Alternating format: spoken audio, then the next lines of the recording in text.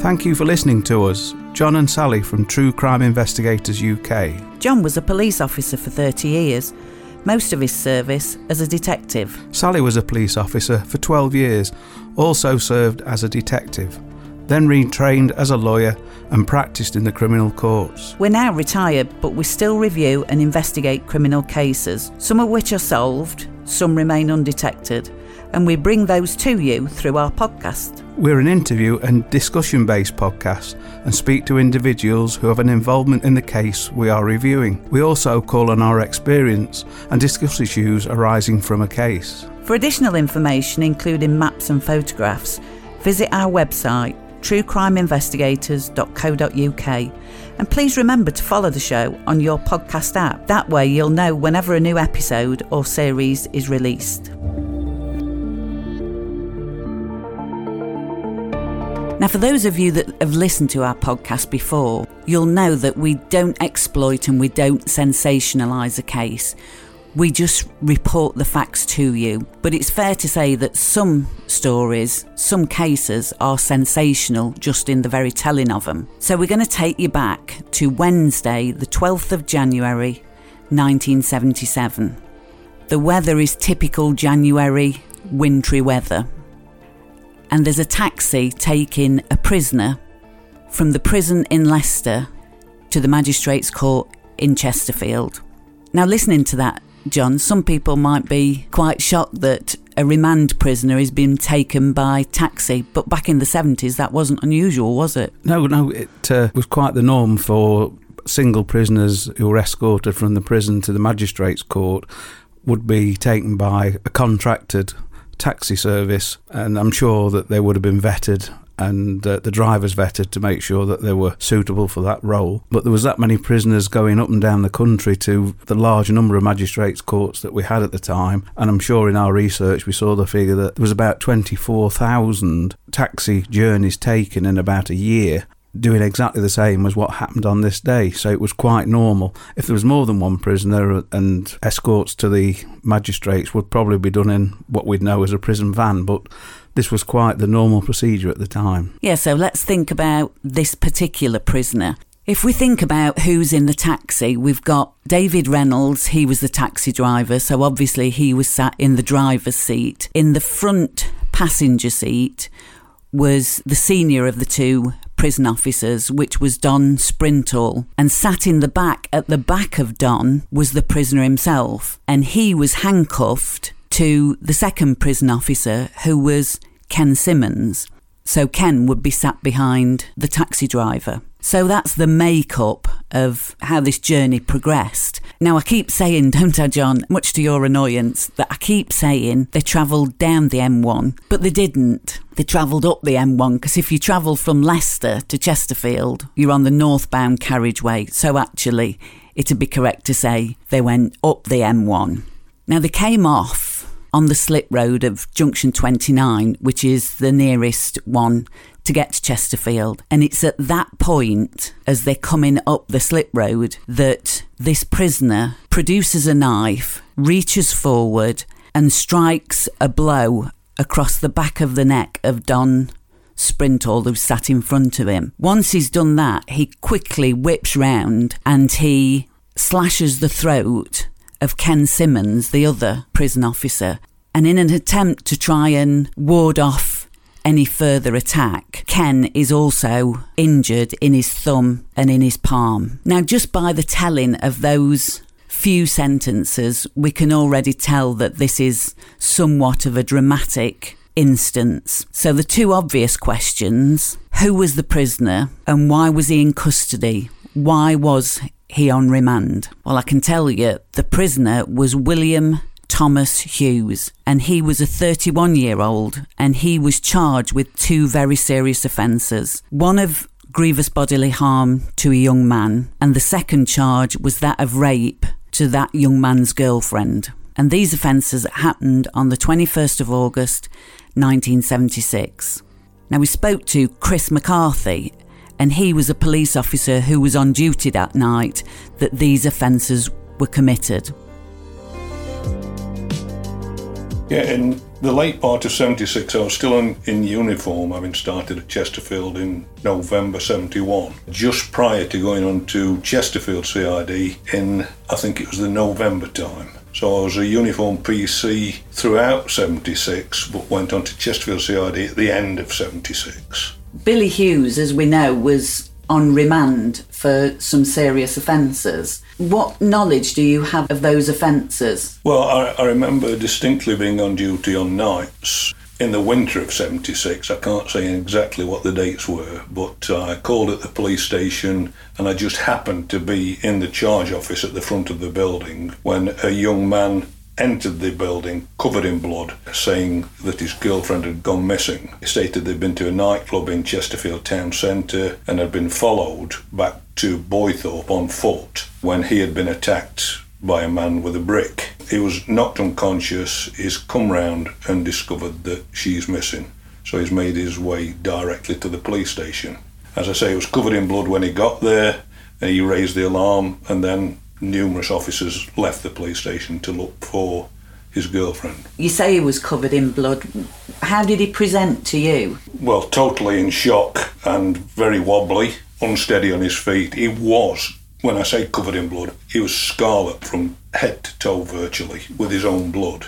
And he was only a young man at the time. I wouldn't recall now exactly, but I would say possibly early 20s, very early 20s. And very sensible. It was obvious that he was telling the truth, plus the fact that he's covered in the blood anyway. So yes, he was taken very seriously and reacted accordingly. And what injuries did he have? Do you know, I can't remember other than he had a wound to the back of his head, but I don't remember the rest of his wounds. And as a result of him reporting that when he came round from being unconscious, his girlfriend was no longer with him, what happened after then? Well, we went straight out in different panda cars from the police station, quickly found her in actual fact, and I think she was found in the toilets. I thought it was a telephone kiosk initially, but I think it was the toilets at the front of Queen's Park. Then she gave the full story as to what had happened and said that she'd been raped by a man. And so began the police investigation into the serious wounding to the young man and the rape to the young lady. That's correct. CRD took on the investigation.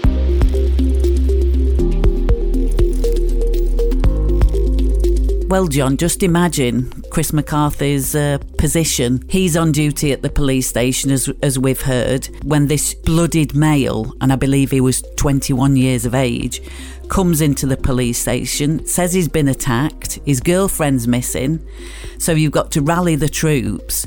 And fortunately, the young lady, who I believe was 20 years of age, was found very, very quickly. And as Chris said, so that starts off the investigation. But where would that investigation start? Well, for people like us who've been in the CID for years, off and on over our careers, these type of incidents, although this one was particularly horrific and quite a rare event in that not only was the girl raped, but her boyfriend was savagely attacked, as Chris describes. There is a sort of a set procedure in these type of events that swing into action. The uniform staff, as Chris was at the time, and his colleagues, and the supervision that would be on, there'd be an inspector at least at Chesterfield on duty on every shift. Everybody would then pull together, secure the scenes where this took place, but primarily at that time is obviously the welfare of the people involved. Are they injured? Do they need medical attention? If that's the case, that would be the priority,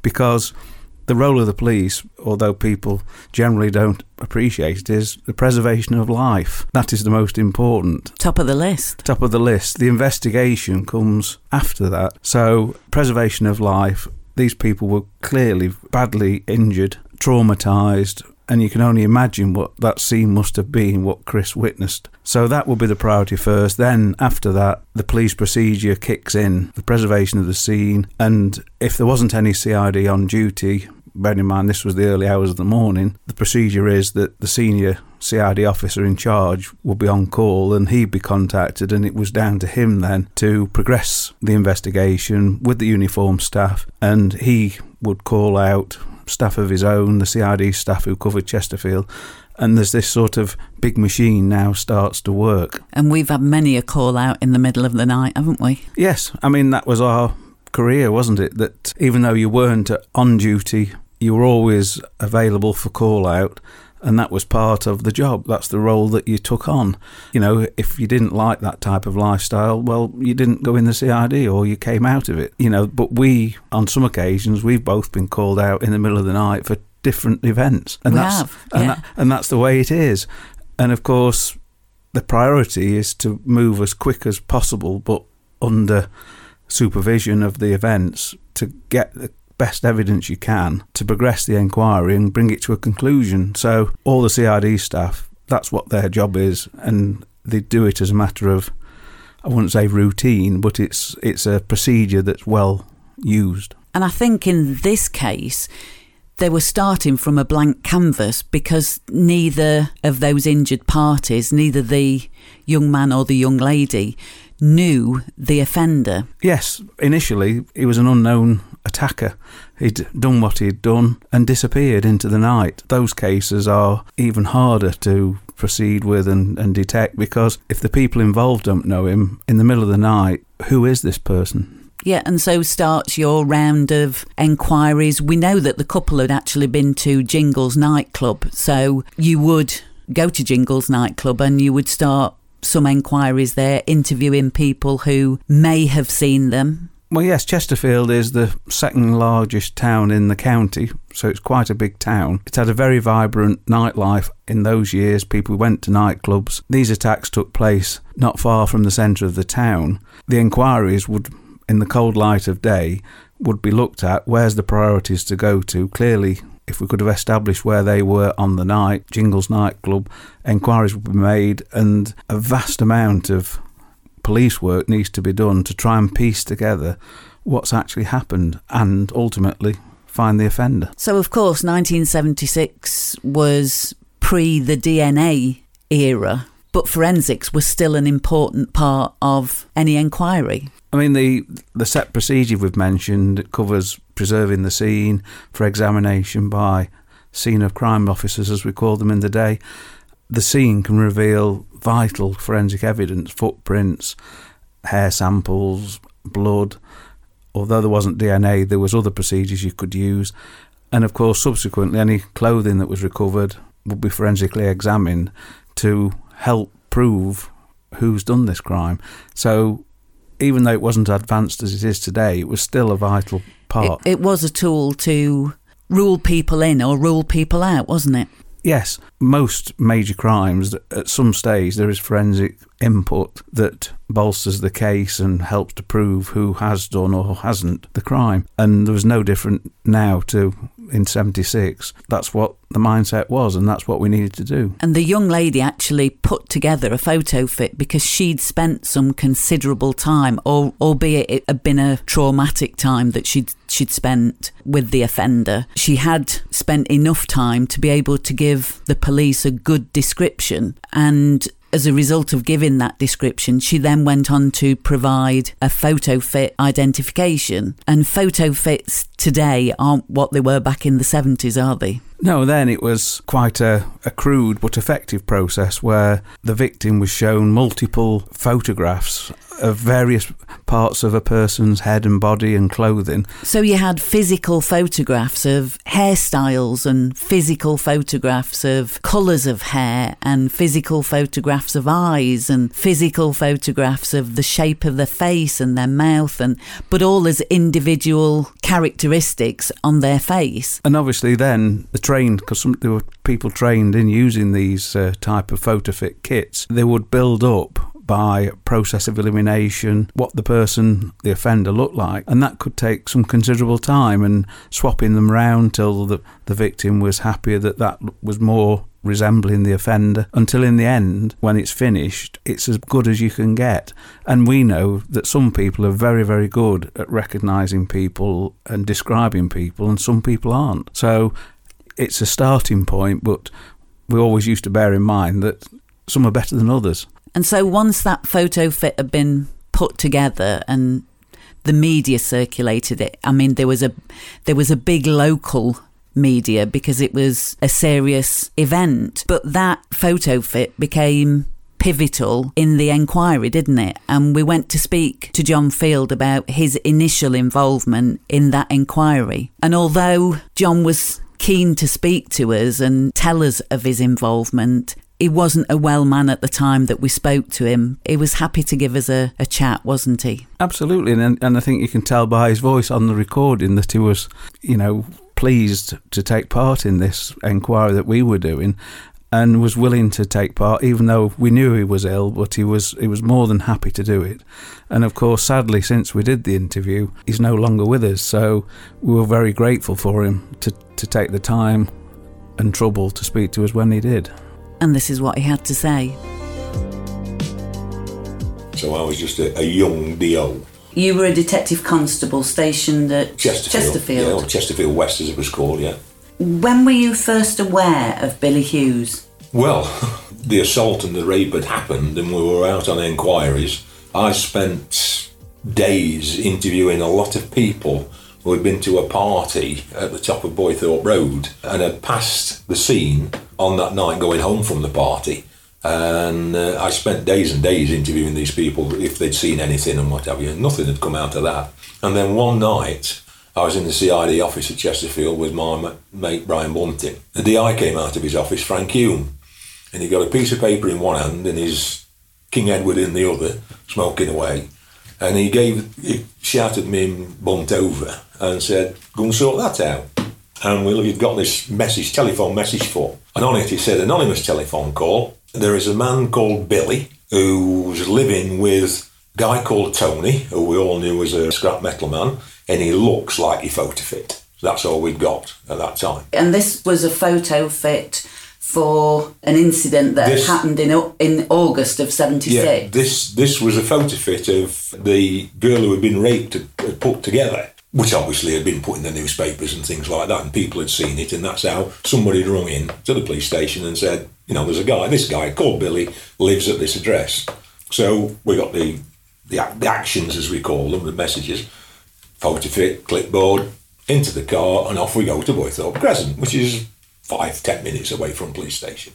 And we get up there and I go and knock at the door, and Tony comes to the door, and we both knew him and he knew us, he knew what we were, and it was like, "What do you want me for now?" It was, "Not you, we've come to see." And I said to him, "Is there a guy living here called Billy?" He says, "Yeah, why?" I says, "Is he in?" And he said, "Yeah, he's in." "Oh, go and talk to him." Anyway, he shouted Billy into the house. And this little guy come to the door, and I looked at him, and I looked at the photo fit, and I looked at Bun, and Bun looked at me, and we looked back again, and I couldn't believe it. It was like looking in a mirror.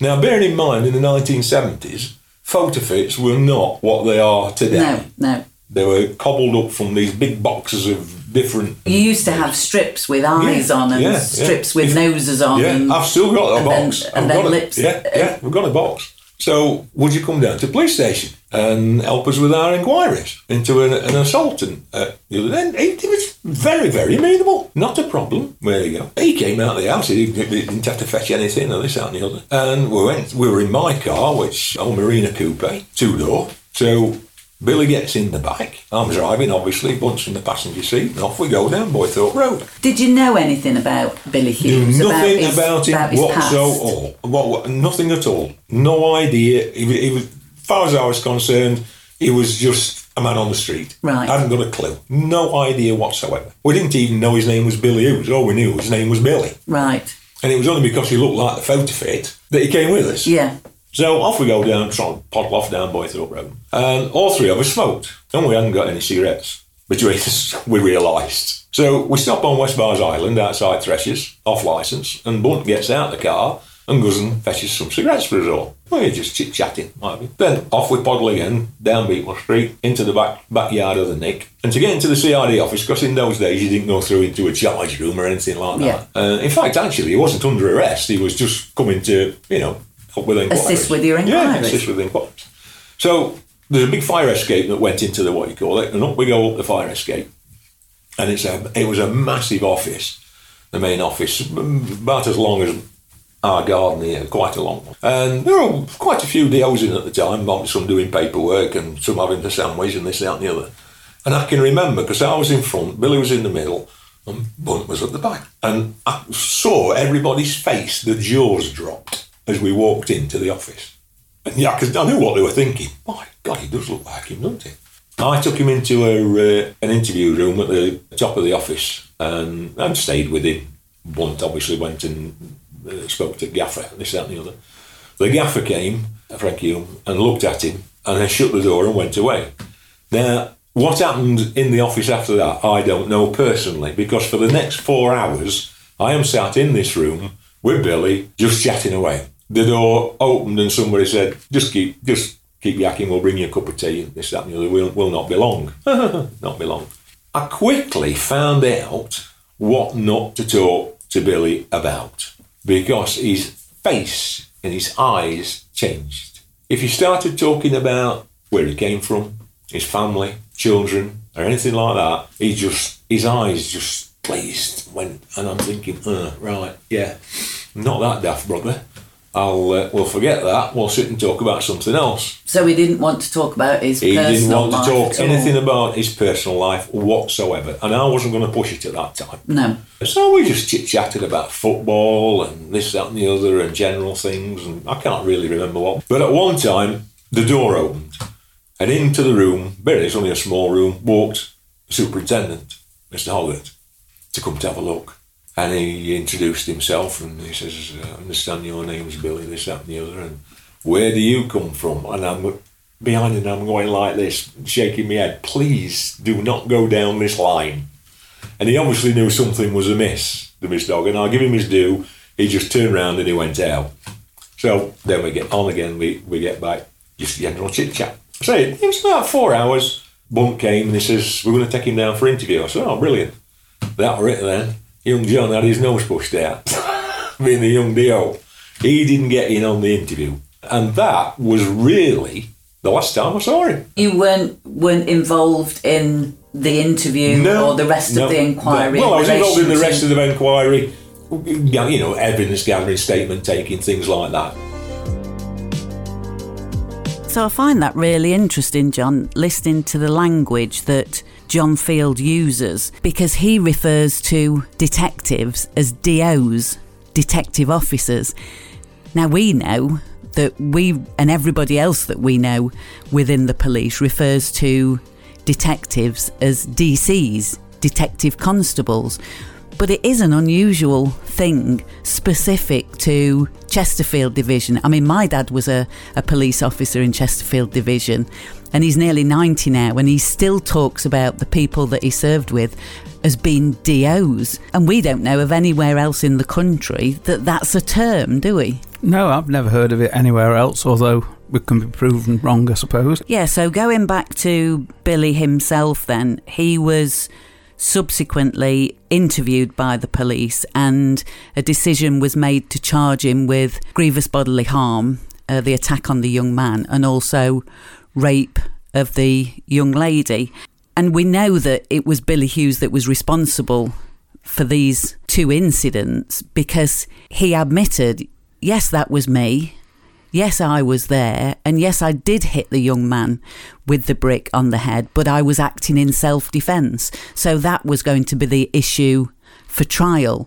And as far as the young lady was concerned, he was saying, yes, I did have sex with that young lady, but it was consensual sex. So that was going to be the issue in relation to that charge once he got to trial at Crown Court. I think he must have known that the police had got quite a good case against him. They'd recovered clothing, hadn't they, and footwear that the lady had described he was wearing. And the case was obviously quite strong, and he was cunning enough, I think, to realise that his only hope was to try and give an excuse as to why he's done it, and that is that he used force on the man because of defending himself and sex with the woman, which was consensual, for the court to ultimately decide who was right and who was wrong. But he must have sat there and thought that's his best hope of justifying his actions. Yeah. So he was then put before Chesterfield Magistrates Court early in September, and they decided that he should be remanded in custody, hence the reason that he went off to the prison in Leicester. Yeah, the magistrates, when he first appeared, obviously wouldn't deal with it there and then, and decided that because of the seriousness, he went into prison custody on remand. And obviously, these are such serious matters that they're not going to be dealt with by the Magistrates' Court. They're going to be dealt with by the Crown Court. But before you get to the Crown Court, you have a number of appearances at the Magistrates' Court so that the magistrates can see that the case is progressing and it's done with all due diligence and it's going to be dealt with in a timely fashion. And of course, on those appearances, these days, you would have a video appearance. So you wouldn't have the need to physically transport a prisoner to the court. But in those days, what they did was they had to physically take him to the court so that he could hear what was being said in the court about his case. I mean, at that time, computers weren't even available, were they? So all this technology we use today, there was no other way than physically taking somebody to the court. And if the court wanted to ask any questions, or his defence did, that was the opportunity. And that was the standard practice. But as we all know, it gave an opportunity for any escape attempt. Yeah, because in travelling regularly and like every 2 weeks between the beginning of September and the 12th of January the following year, those regular journeys from the prison in Leicester to the court in Chesterfield has given him an opportunity to get a familiarity with that route. So he's obviously identified where is the ideal spot to attack those 2 prison officers in the way that we heard right at the beginning of the podcast. And he waited until he got to Junction 29 and attacked the 2 officers on the slip road and subsequently forced the driver then to drive on to where he wanted them to end up. I mean, he must have thought about a means of escape, and that was his option that he chose. And you and I know that somebody charged with a serious assault on the male and the rape of the young lady, if he was subsequently convicted, he would go to prison for a very long time, wouldn't he? Yes, yeah. 10 plus years easily, I would have thought. I mean, although very few people get it, but rape has a life sentence, doesn't it? They can sentence you to life. Yeah, potentially, yeah. So he knew that his future was bleak and took the opportunity to plan an escape, which he subsequently did. Yeah, and after attacking the 2 officers and forcing David Reynolds, the taxi driver, to drive on, he drives on through Chesterfield, and we know that he subsequently deposits the 2 prison officers, injured as they were, and also the taxi driver by the side of the road in order that he can drive off in the taxi, so he's got a means of escape. I mean, the prison officers must have been in shocked state. I mean, badly injured, as we know. The taxi driver must have eyes like saucers because he must have been terrified. And I'm sure Billy Hughes thought the best thing to do is to get rid of them out the car and make his own way and look after himself and leave them behind. So where does the next part of this podcast take us? And I'll tell you what I'm thinking, John. I'm thinking that we get in the car and we look at the route that he took, or we think that he took, and just drive the route and see what the lie of the land's like. Yeah, it'd be an interesting exercise because from our basic knowledge of where he was heading, clearly again used his head, didn't he, to keep away from main roads. And it'd be interesting to follow the route and observe what we do. Yeah, so off we go. You're driving. Here we are on the A632, and that's the main road that goes out of Chesterfield towards Matlock. And we do know for a fact that they travelled from the prison in Leicester, they got onto the M1, they came down the M1 and came off at Junction 29. And that is where on the slip road that Billy Hughes attacked the 2 prison officers and then demanded that Reynolds, the taxi driver, drive wherever he said. So we don't know the exact route through town because there are a couple of ways that he could have come from the direction of the motorway, but we do know that he ended up on this road, don't we? We do, and it's climbing out of Chesterfield. We're going higher and higher up onto the moor, and in January this would have been quite a dicey road, and as the further and higher you get, the worse the snow was. Yeah, and we've come out of those sort of residential area, and we're just going now past the odd house here and there, but we are climbing up higher and higher, aren't we? Yeah, quite deep as we get further in, and you climb for a good mile or more, I'd estimate, before you get to the plateau at the top where we will change direction. And I think it's fair to say that, I mean, we know this area really well. I think it's fair to say that the weather can be doing one thing in Chesterfield and it can be completely different up here, heading toward the moors. Yeah, I'm sure it'd be hundreds of feet higher than Chesterfield town centre. And whether he was aware of that or whether it affected him as he got higher, he was realising it was dicier than he thought. We'll never know, of course, but it will be misleading at the time, I'm sure.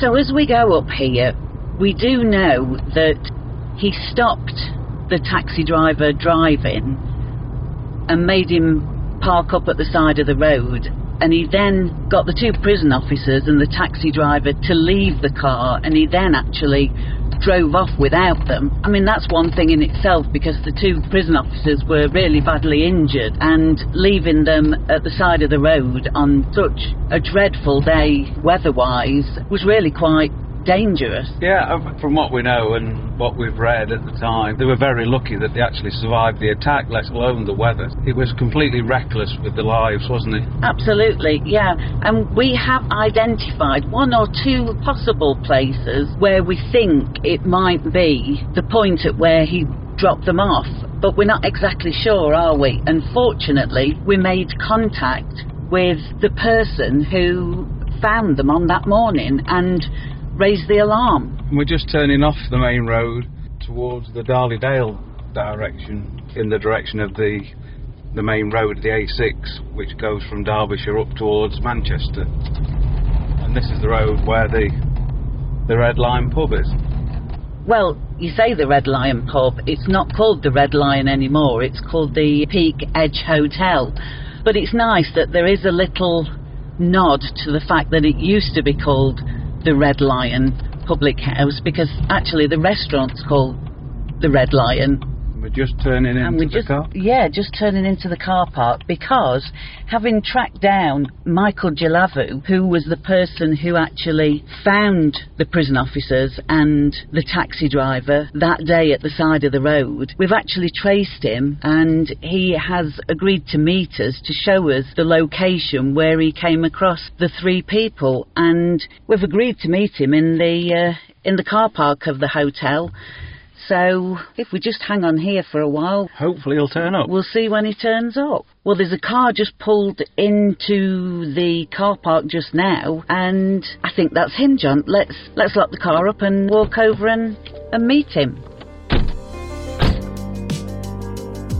So we're here now, stood at the side of what is the A632, the road that goes from Chesterfield up along to Matlock, and I'm here with Michael Jalavu, and we've just met you, Mike, in the car park of what used to be the Red Lion Public House. Can you tell me what was your involvement with, if we say, the Billy Hughes event on that day, Wednesday the 12th of January 1977? Well, I was leaving Chesterfield to go to work at the Red Lion, where I was second chef. As I went up the first Stanley Road, over the brow of the hill, onto the second part, I noticed three men stood at the side of the road, one in uniform, handcuffed to a guy in civilians, with another civilian guy next to him, flagging me down. And the guy in the uniform was holding his neck, stemming blood. An escaped prisoner had absconded with their car, and would I help by ringing for the police? So I jumped back in the car. It was only an MG midget. Drove to the Red Lion, which was just up the road, and used a public phone box that we had to call emergency services. Right, so if I just put it into context, that where we're stood on that main Chesterfield to Matlock Road, we're actually stood in the gateway of the place where you saw those three men who turned out to be the taxi driver and the two prison officers. That's right, yeah. Now, as I look round me now, it's really quite wooded, and we're literally a couple of yards off the road, but actually your view of the road from here is not that good. How does that compare to back in 1977? Well, the trees and the bushes have overgrown, and it looks as if this driveway is not being used for a long time. The field looks fallow, and it's the same location, but as you drive past you wouldn't see it. So with the passage of time it's got somewhat overgrown. Yeah. But back in 1977 it was a lot clearer, and what you saw was quite clearly three men stood on the side of the road flagging you down. Yeah, three men in distress. And you say you saw that one of them was injured, the man in uniform. What were his injuries, or what could you see? I could see a trickle of blood, and he was holding his throat at the side. And what was your first impression of the three guys? Well, I found it odd. Too many civilians and a guy in uniform, but one of them handcuffed to the guy in uniform. There wasn't a lot of exchange in explanation, just they were shouting, "The prisoners escaped, can you get help?" And that was my main objective. And of course you were in your little midget on your way to work. You couldn't take anybody with you. No. Having left them on the side of the road, at that time there wasn't much traffic around, but subsequently I think they were picked up by other people.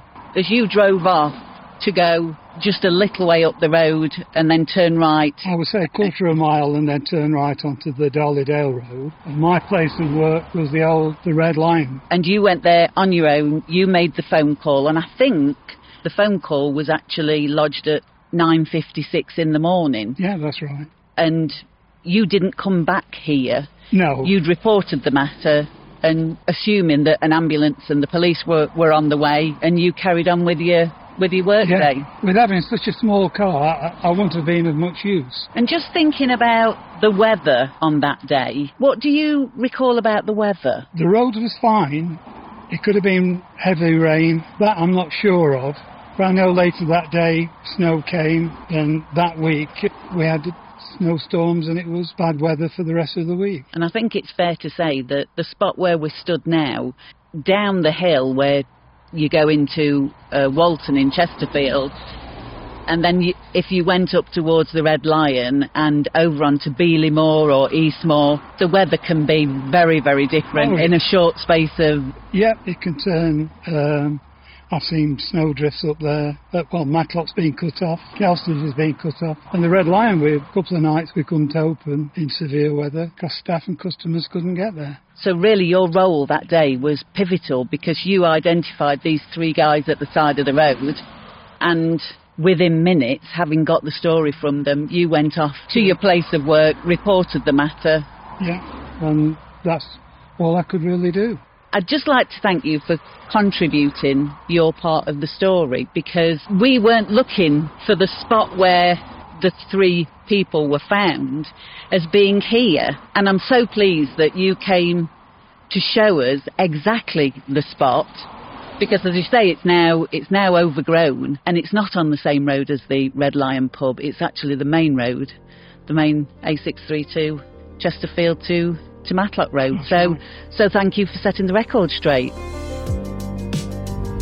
So then, back on the road, well, that was really an interesting meeting, Michael, because where we thought the drop-off point may have been, we were a good couple of 100 yards out, weren't we? Yeah, we're at Fieldgate, but the wrong Fieldgate. The wrong Fieldgate, the wrong field. Yeah, the wrong field, and it was, from what we'd read and researched, it clearly showed us the one we thought was the correct one wasn't. But Michael's cleared that up. Yeah, Michael's put the record straight in relation to that. So we're now continuing on the route that Billy Hughes, having taken the car, is now driving down this road. And again, we've got like the odd farmhouse on either side of the road, but it's a very rural area, isn't it? Yeah, and we're sort of now on the plateau, so to speak, of the climb up, going in the general direction of Darley-Dale, which is towards Matlock in Derbyshire. And it's strange that he's taken this route, isn't it? We don't know why, of course. No, and I know we've talked about it before, but perhaps he was just heading in the direction of the A6, because the A6 would have taken him back up to the North Manchester area, where he was sort of heading for. He was heading for Lancashire. Or was he? Or was he? Yes. I mean, that's the unknown, isn't it? Why? I mean, if you come up the hill like we've done, if you're aware that Darley-Dale is not signpost to the A6, but it is in the general direction of the A6. And at the time, this would be a complete whiteout here. The roads that we understand had been cleared by snow ploughs, but the actual terrain would be just a complete white snow. Unless you knew where you were, you'd easily get lost. It's a bit top of the world, Mar, isn't it? Yes. I mean, it's not a place that you would come to unless you wanted to visit here or you knew it was here. If you were a stranger, which he was, he'd only been here a few weeks or so in Derbyshire, it's not a place you'd find easy, is it? No. But this is certainly the way he went, because we know that he ended up in a mess at the other end, didn't he? Yeah, and we will get to the spot where he came to grief with the car and ended up crashing it. So if we can get to that point, and then we can have a look round the area and just see what his direction of travel was on foot from then on. I mean, the other theory we've discussed, haven't we, Sally, is that, of course, he would have known that where he dumped the three men, the prison officer and the taxi driver, it's a fairly busy main road, and they will be found fairly quickly, wouldn't they? And, possibly that's why I put them there, so at least they had a chance of surviving. But the roads he's taking now are off the main routes, aren't they? Police cars wouldn't normally be on these roads. So was that his theory, that he'll go across all these little lanes and hillside tracks to avoid being spotted by the police? Yeah, that could be the reason why he's taken this route. I mean, there's the odd car about, so in winter there'd be even less, and his chances of being spotted would be slim, I would have thought. So perhaps he was cute enough to do that. That's another theory we have, isn't it? Yeah. So this is the right-hand lane. It's not this first one. If we carry on, it's the second junction on your right where he ultimately crashed the car. And we're that high up now, we've come over the brow of the real peak of the moor. And that's one hell of a view, John. I mean, it's a bit of a drizzly day, but you can still see, I would think, 15 miles. You're that high up. Oh gosh, yeah. That high up, easily. looking across the moor. So on a snowbound January day, it would have been quite intimidating, I'd have thought. So here we are, we're coming up to that second junction. And this is where the police found the stolen taxi. So he'd obviously crashed it and then abandoned it. And then must have thought he'd have seen nothing but snow in every direction and nothing to navigate by, would he? That's right. We'll just stop and Let's have a wander. Let's have a wander out here. There's nobody here. There's the odd car every now and again, but very little else. Let's have a look. I mean, as we stood the side of our vehicle and look 360 degrees, you can see absolutely nothing except fields, woodland and the hills. Sheep and heather. So on a snowbound bad day, it would be like the Arctic, I would suspect. It must have been bleak up here. So from that junction where he's crashed the car, he's obviously keeping off the roads, isn't he? Because we know that he goes in that direction up towards where those trees are and on the edge of that wooded area. So we know that that's the direction he's going. Which is away from the road towards the A6. I mean, we'll get pictures of this, won't we, so people can see where we actually are. Obviously, describing it is a bit difficult if you're not familiar with the area. So we'll get a Google map or something like that as a plan and plot where we are and what we're looking at. And pop that on the website. But the road which he was going down, which is, I would suspect, the road he wanted to go towards the A6, is now not took that route on foot, has he, from what we know? And we suspect the reason that he hasn't taken it, because now he's on foot, dependent on how quickly the police find the crash vehicle, they're going to know that he's in this area. To carry on walking on foot on the road, he may be discovered fairly quickly. So hence the reason, we suspect, that he's taken to the moor. There's nothing from where we're stood until you get to the other side of the moor, approximately 3 miles across open moorland. Yeah. Is the route we know he took, because we know where he ended up at the other end. But when the police found his vehicle, the stolen taxi, they could see nothing. There was no footprints in the snow because of the wind and the snow falling, so they couldn't track him. On a better day, they could have no doubt found that there was footprints going across the moor somewhere and give them a clue where he'd gone, but there wasn't.